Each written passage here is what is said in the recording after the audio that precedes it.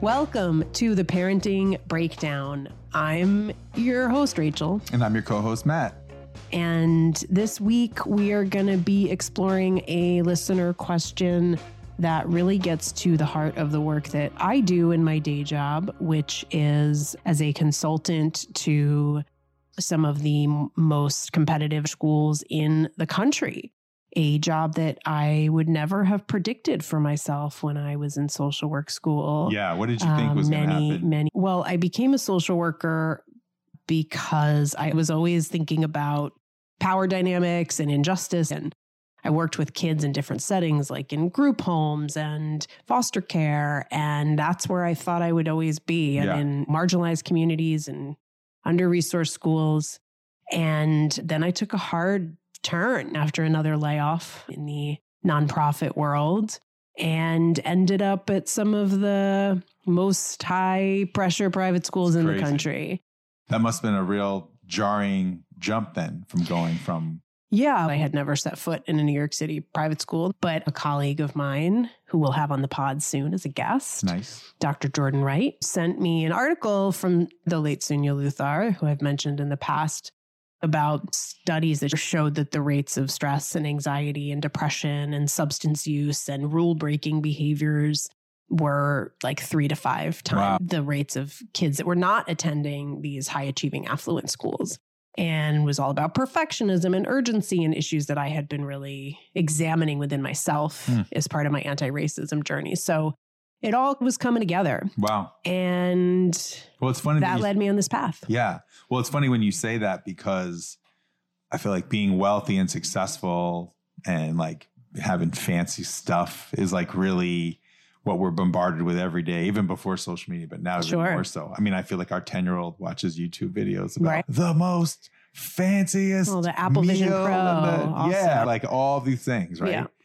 And you think, oh man, if I just get to that point. Sure. Well, right? There's like, that's it. American dream. Right. That's where I want to be. And so it's interesting. And then as soon as you start talking, you're like, oh yeah, of course there's probably, and of course, and just personally speaking, I grew up in New York City and went to some of these exact schools as a kid. And in high school, I went to a public school, but it was super high intense, super pressure filled.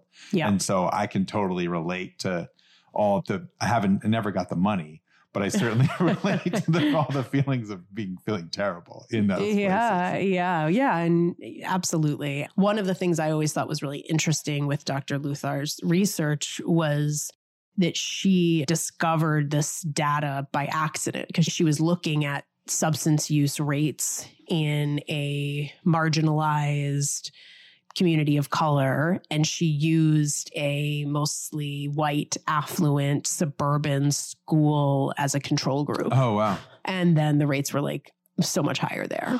And she's like, this is interesting. And kept doing it again and seeing the same thing. Wow. That the rates in these privileged communities were so much higher. I think that was like counterintuitive data points are always like really interesting. You. Yeah. That culture was driving these kids into really negative behaviors. Yes, it hasn't changed. Right. Didn't solve all of it. I think certainly there's a lot more awareness, but my work has been all about why. What's that about? What are the driving forces? What are the risk factors? And so our question for today gets into that. Yeah. Because a parent wrote in and said that their child is in elementary school, attending one of the high pressure schools that I discussed in the podcast. And they're really trying to stay grounded, but they see other parents of first and second graders getting really worried about whether their kid is on track toward the Ivies. Stop it. Yeah. In first and second grade. Oh, yeah. On track towards the Ivies? Yeah. College. Ivy League colleges. Okay, got it. Wow. And this person is saying, I want my child to achieve and have opportunities, but I don't want to get caught up in that. And I'm feeling overwhelmed.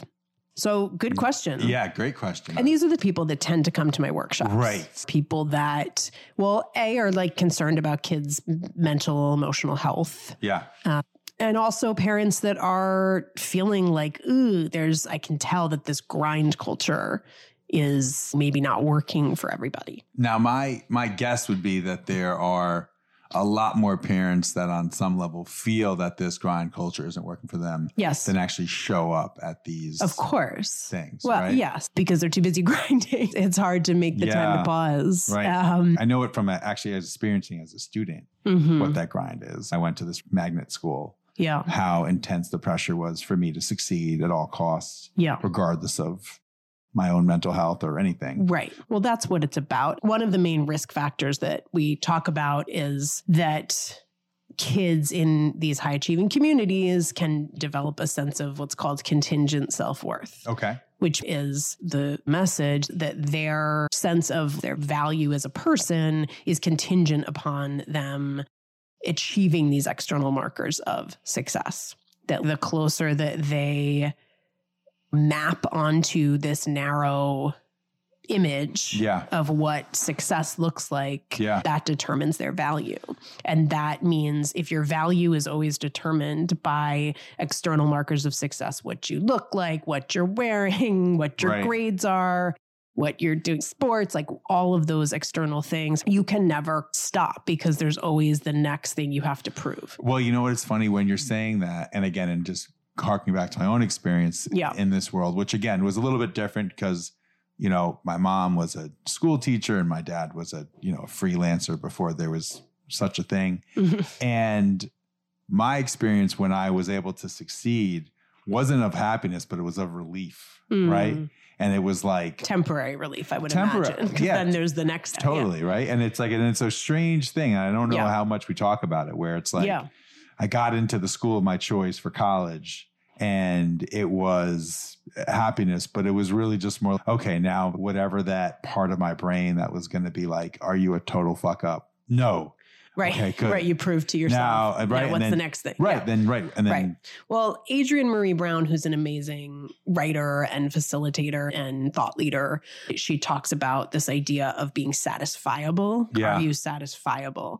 And the cultural context of high achieving schools is inherently an unsatisfiable culture, right? The system runs on our dissatisfaction and our lack of being satisfiable. And that's part of what grind culture looks like too. And if nothing satisfies us as parents and we are feeling like our main job is to get them down this narrow path of success to the Ivies, and we're supposed to be planning for that by the time they're what? Right. Well, maybe 1, 2, whatever, right? Then, of course, you can't take in what the achievements actually are because you're just having to prove the next one. Well, and that actually does come back to the coaching work that I do with executives. I remember talking to someone who was really prominent, who told me that all they really wanted for a long time in life was to have a feature about them written in the New York Times. And then they got the feature written about the New York Times, and then they felt totally hollow because they got the praise, which felt nice. And then it really felt like, what's next? What's now? Like it didn't actually fill the space. It didn't fill the void. No, it doesn't. Because the void's never going to be filled by those external things. And that way of operating in our system goes way beyond the most elite, quote unquote, schools. Like it trickles down everywhere. An administrator at one of the very elite private schools in New York City was joking with me the other day of really wanting to have parents come to a workshop, and they have a lot of things going on. How do you get them to come? And she said, like, maybe if we call it how to create the perfect child. No, there you go. That would be amazing. Right. Can I sign up? Yeah. That would be good. It's such a sad thing, right? Because we're all caught up in the total fallacy that this is what it means to be a good parent. And then parents come to me because the culture is not feeling good to them, or because their kid's in total crisis or is about to burn out, right? I have parents that are like, I see it on the horizon. My kid is overworking. My kid is stressed. My kid has an eating disorder. My kid is binge drinking. Everything and anything that their child is doing that it tells them this isn't working for my kid. And this is where our own power to create something different comes up as parents. Well, this kind of reminds me of 90% of the people I know that end up becoming lawyers and then hate actually being lawyers. Right. Well, because it's this idea in your mind of like, I'll be a lawyer. And it's actually the reality of the life and the grind is far different to get to these cultural markers that you're talking about. Right. Well, and in that New York Magazine article, they talk about how like the majority of the kids want to go into business, right? Sure. And what are we losing when we are raising kids to really push them into this mold? We're certainly losing any kids like our little guy, any neurodivergent kids who are brilliant and think outside of the box and stray off the path, who we need those kids. My gosh, right? Yeah. We're certainly losing them. When he invents the time machine that we all use, we'll be thankful that he didn't actually line up everybody else. Right. Well, that's the thing. The stats are depressing. There's a lot of suffering happening with kids and with parents, and it's not going to stop for us. So that's what my offer is to parents. When I do my workshops, I try to slow it down. We do some mindfulness practices because our bodies are in the pace of that grind culture, and we will not have the room to breathe, to notice, to pay attention to who our kids are and see them if we're caught in that energy. So there's an energetic shift that we have to make if we want to. As parents, that's right. There's also some energetic shift, meaning like how you're showing up for your kids. What are your conversations at the dinner table like? What are you? Well, that all follows the energetic shift. So what's the energetic shift too? What is our pace during the day? What is our focus? How are we showing up in ourselves, in our own bodies? Well, this is a real question though, because I have clients that are so busy. Yes. That even though I know that they know that this is not a healthy lifestyle, they can't let it go, right? They can't seem to figure it out. And then they feel bad about themselves. They can't figure it out. And they're so underwater. And I think that there's a sort of an attraction to that being that busy, but also that it's miserable. Yes. Like they don't seem so happy. Yeah. We can't always just be like, I'm going to opt out of the busyness, right? Like we have jobs, we have expectations, we're parents, we have but can we shift how we're showing up within the busyness at points, right? And that's what mindful parenting is really about, is not waiting for some like retreat weekend to slow down, because you're not going to do it. Even then, you'll probably be like checking your email in the retreat, whatever. But is like, how do we take a moment throughout the day to ground our energy, to notice, where am I? Who am I with? Oh, I'd like to be present. And how do we practice doing that? Because that's the foundation for being able to be a little more discerning. Yeah. We can't be discerning of, should I sign my kid up for this extra class? All the decisions that we're making, if we're making them on autopilot, then we're probably not being very discerning. Yeah. So that's the energetic shift. Yeah. And then I always ask parents about, what are they parenting in service of? What is their big why? Yeah. Meaning, what is most important to you as a parent? And I invite folks listening to think about this. It's a hard question. It is a hard question. And I think it starts out like, in best case scenario, you feel a desire to bring a child into this world because you really want to have the experience of parenthood. And in best case scenario, there's a choice. You're saying there's a choice. Sure. And then once they're here, and then you'll do awesome, fun things and they'll help fill your cup, and you'll teach them things and feel great. And then they don't latch and you're like, you're already failing. Yeah. So there's some work to be done that is like, why am I doing this? What actually matters? Yeah. What am I parenting in service of? Because parenting has always been about socialization. We are socializing the next generation into the world, right? So we can do that in a lot of different ways. And what are we trying to pass on? And what are we trying to not recreate? I ask parents this all the time, and within 60 seconds, people come up with beautiful things. Bring more kindness and empathy into the world. My kid accepting who they are and being able to accept others. All these wonderful things. And then we look at the research around what kids say is most important to their parents, and it's homework and grades and acceptance letters. And there is a disconnect. And that disconnect is with what actually matters to us when we slow down, and what our daily life pulls us into being in service of, which is the grind. How do we start to reconnect with what actually matters. And that might mean making decisions that are hard, straying from the path a little bit, because being worried about if your kid's going to an Ivy by first grade, like what's that about? Right? You don't even know what kind of environment's going to work for your kid, right? Why is the Ivy in the end? Why is that even important? Yeah. Well, what do you think about that? As someone who was in these communities for your whole life, basically. Yeah, it feels like there's no choice. It feels like that is the de facto thing. And if folks went to less prestigious schools, there was like, oof. And I wish so much that I had been in a place where I could have made different choices at then, because I don't think that I was servicing decisions that were actually aligned with my values. Even then, I think I was servicing what I thought the world wanted me to be, or what I thought that, and really not in tune. And again, and I don't know how many 18-year-olds are really in tune with themselves, but there wasn't even the space to even pay it lip service. Right. It was just more go for it. And then I went to this like very prestigious liberal arts college, but that didn't make me feel great. I felt incredibly depressed for, a good while I was there, until I ended up finding your people. Yeah. And then going abroad, whatever, and having other experiences, outside this one particularly. And I think, and I will say that my school that I went to, which is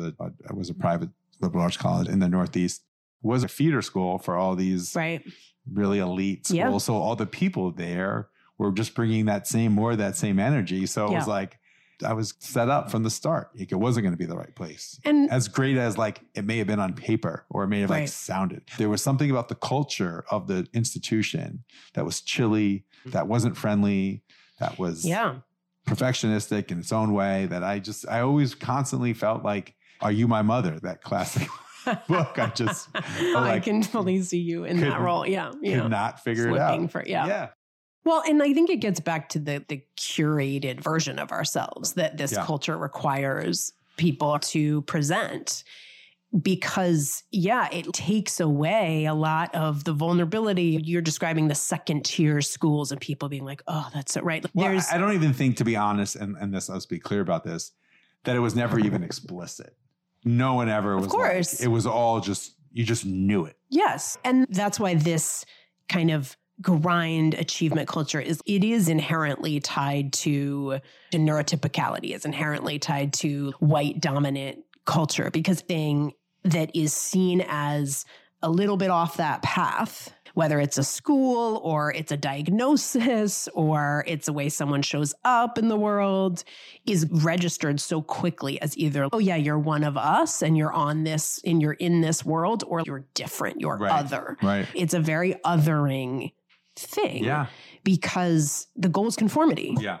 And that goal is producing misery for kids. Yeah. Is this really what we want in the next generation of people that are being positioned as leaders? Yeah. And who gets left out of being seen as leaders? Yeah. Our kids get, again, squished into these boxes, and difference becomes a deficit. Yeah. Right. I really like that. Difference becomes a deficit. Oh, your kid has an IEP? Deficit, right? Then again, no one's going to say it out loud. There's so many assumptions that you're the one with the kid with the IEP. And then you're like, don't tell me what my kid can do. Yeah, of course.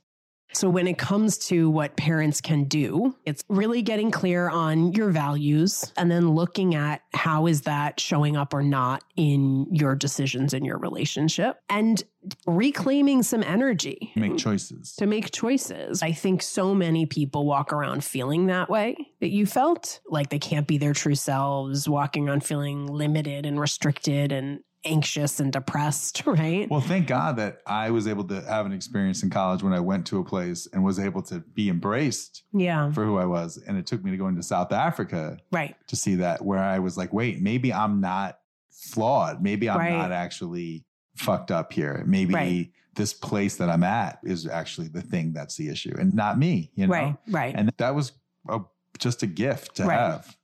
What you just said that's really important, Matt, is that you got the message that who you are is flawed if you are not living up to these standards. Yeah. So it's our work. It's our work as parents to look at those standards, spend some time with how they make us feel. Even though it feels like you might not have a choice, you do have a choice in how you want to relate to it, and certainly how you want to have your kids relate to it. Yeah. And that all starts with, we got to learn how to see it for what it is. Right. Yeah. And that takes slowing down, lifting the veil a little bit on what are the things that fuel our parental anxiety? What are the things that fuel kids' challenges? Yeah. And there's a lot of things under that. Yeah. But certainly one of the things that fuels that for all of us is this kind of grind culture that trickles down and out from these types of institutions. They are the belly of the beast. Yeah. Yeah. Well, thank you so much for listening to us today. As always, you can reach us at parentingbreakdown@gmail.com. We'd love to hear your questions. And now we're going to head to our next segments, which are our parenting highlights of the week and our parenting pivots. Great.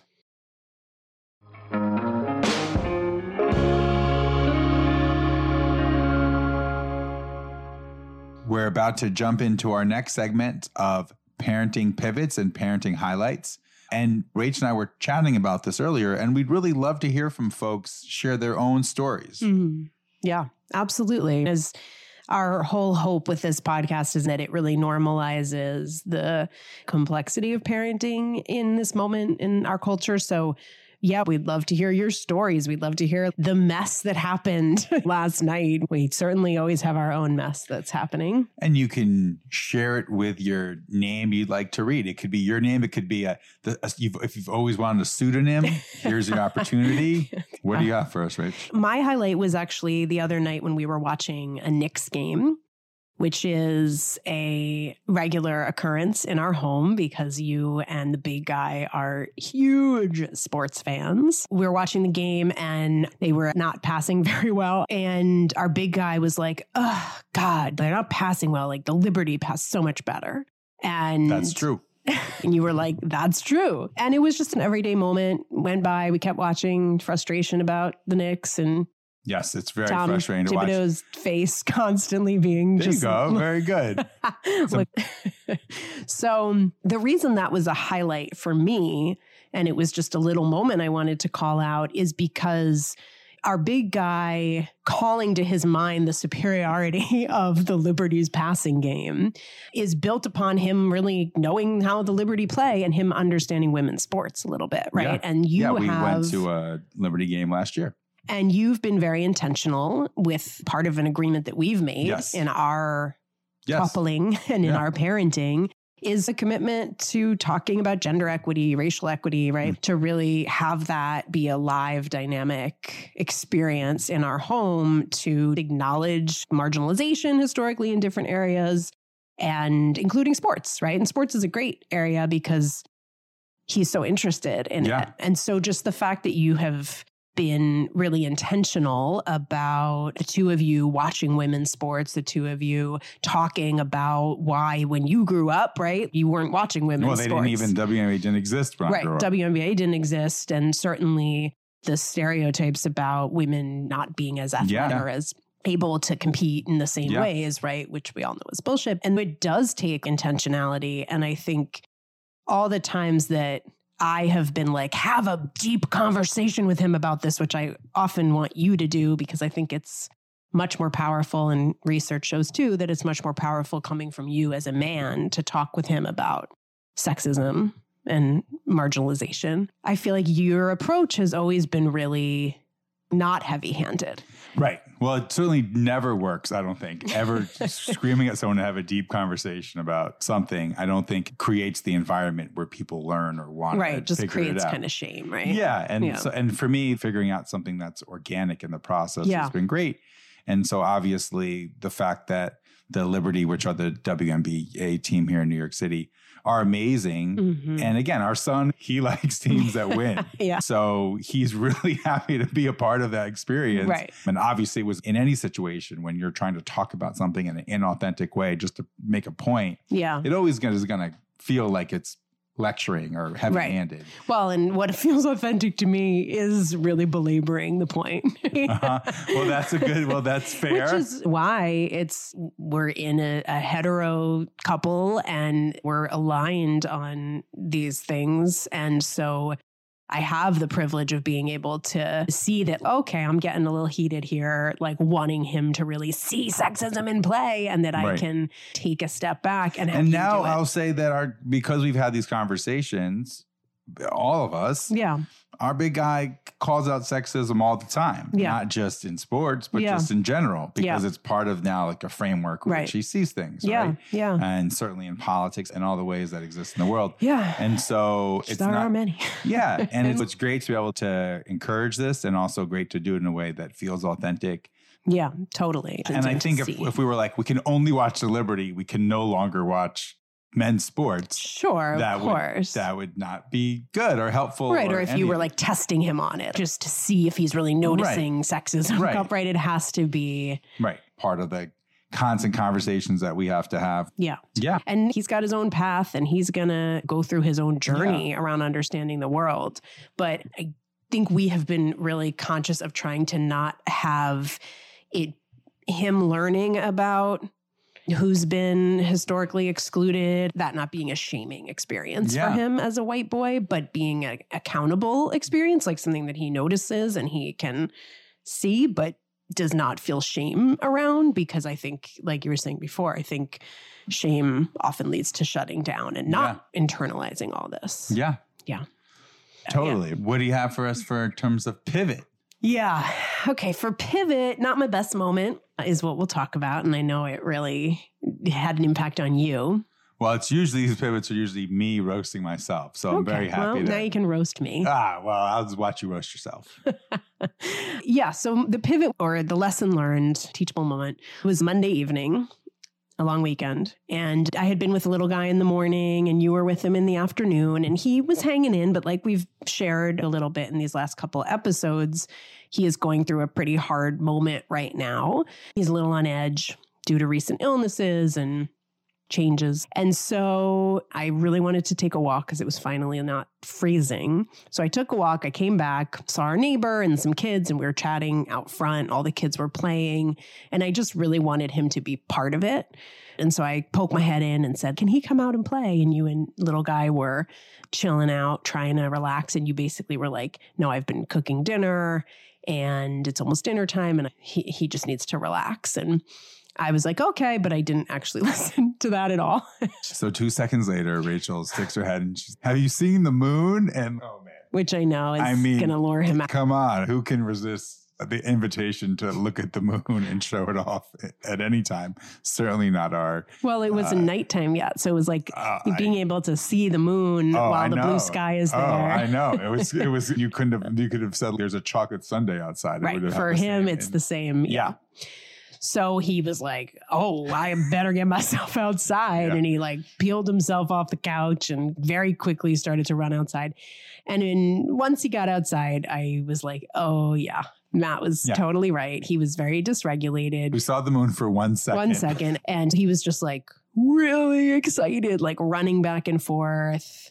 Just very, very excited. And I just knew, oh no, now it's going to be hard to get him back inside and get dinner. And we were on a little bit of a schedule because we're trying to get him caught up with sleep. Anyway, you came outside. You were like, dinner time. Yeah. I don't care. I want to do science in the snow. And when I'm like, oh no. I was so pissed. Yeah, it was. Because it takes, I think, obviously, it does take so much work. It would take so much work to raise children. And it takes even more work to raise kids that are neurodivergent. Yes. And I can say that because we have both. Yeah, and we do. And so having a schedule sometimes is like the only saving grace. And I'm also someone that really, strangely, if you knew me, like I'm really pretty type A when it comes to schedules and being on schedule. And it actually is really helpful because especially for our younger son, like really likes routine and really likes schedules. And we have to protect that for him. And yes, I had worked so hard. Like, it was almost like I made dinner, but it was also like I was making a whole mood. I was making a whole vibe. And so to watch that just disappear in 1 second, and then now have the next couple hours having to deal with the aftermath of it was tough. Yeah. But we got through it. Yeah. I very quickly realized that I hadn't taken it in, right? I had been out taking a walk and I had been happy to see our neighbor and have the kids in the front yard and just like having this kind of nice moment where it again wasn't freezing and we're just having a nice neighborly really moment. Living the suburban dream. And I wanted him to be part of it, but my desire to have an easy kind of moment, it was like the fantasy versus the reality. In my mind, I wanted him to come out and everybody could play for a little bit and we could have this nice pre-evening moment and then we could go back in and start the routine. And that's not the reality of what he needs. No. So I felt really badly because he came back in and he was very hyped and you were very mad. And I realized the error of my ways and then was really trying to help him calm. He had seen the moon. He had gone outside. Now all he wanted to do was experiments outside. And so it was pushing everything back and leading to lots of tough Once you see the feelings. Moon, dinner feels a minor.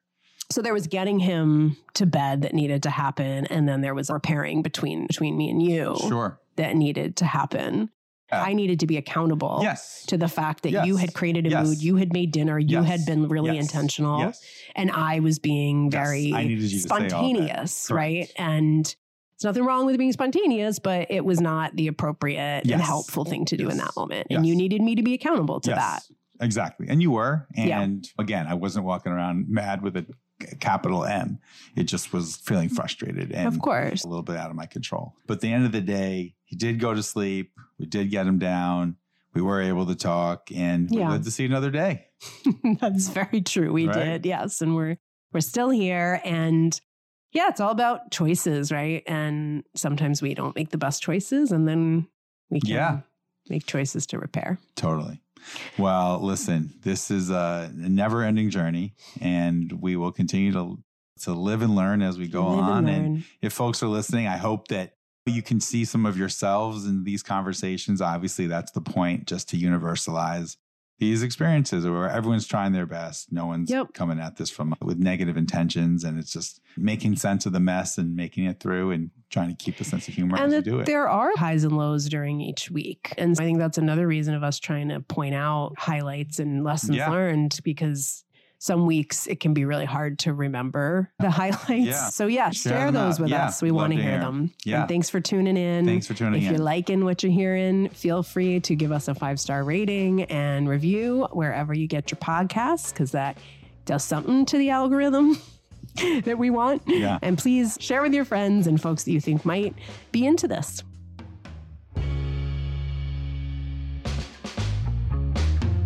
Parenting Breakdown is a Clamor audio production, distributed by the Cloud 10 Network. Hosted and executive produced by me, Rachel Hennis. And me, Matt Borden. Executive produced by Aaron Hilliard. Clamor General Manager, Rich Statter. Associate Producer, Ethan Aronson. Post-production supervised by Devin Ruskin. Production Assistant, Samara Mullick. Special thanks to Sim Sarna and Saiba Krieger at Cloud 10.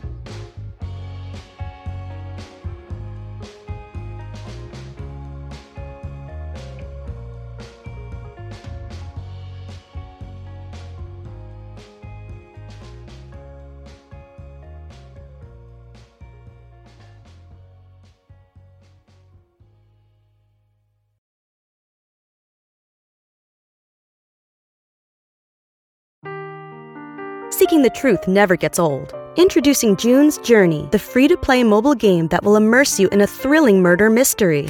Join June Parker as she uncovers hidden objects and clues to solve her sister's death in a beautifully illustrated world set in the Roaring '20s. With new chapters added every week, the excitement never ends. Download June's Journey now on your Android or iOS device, or play on PC through Facebook Games.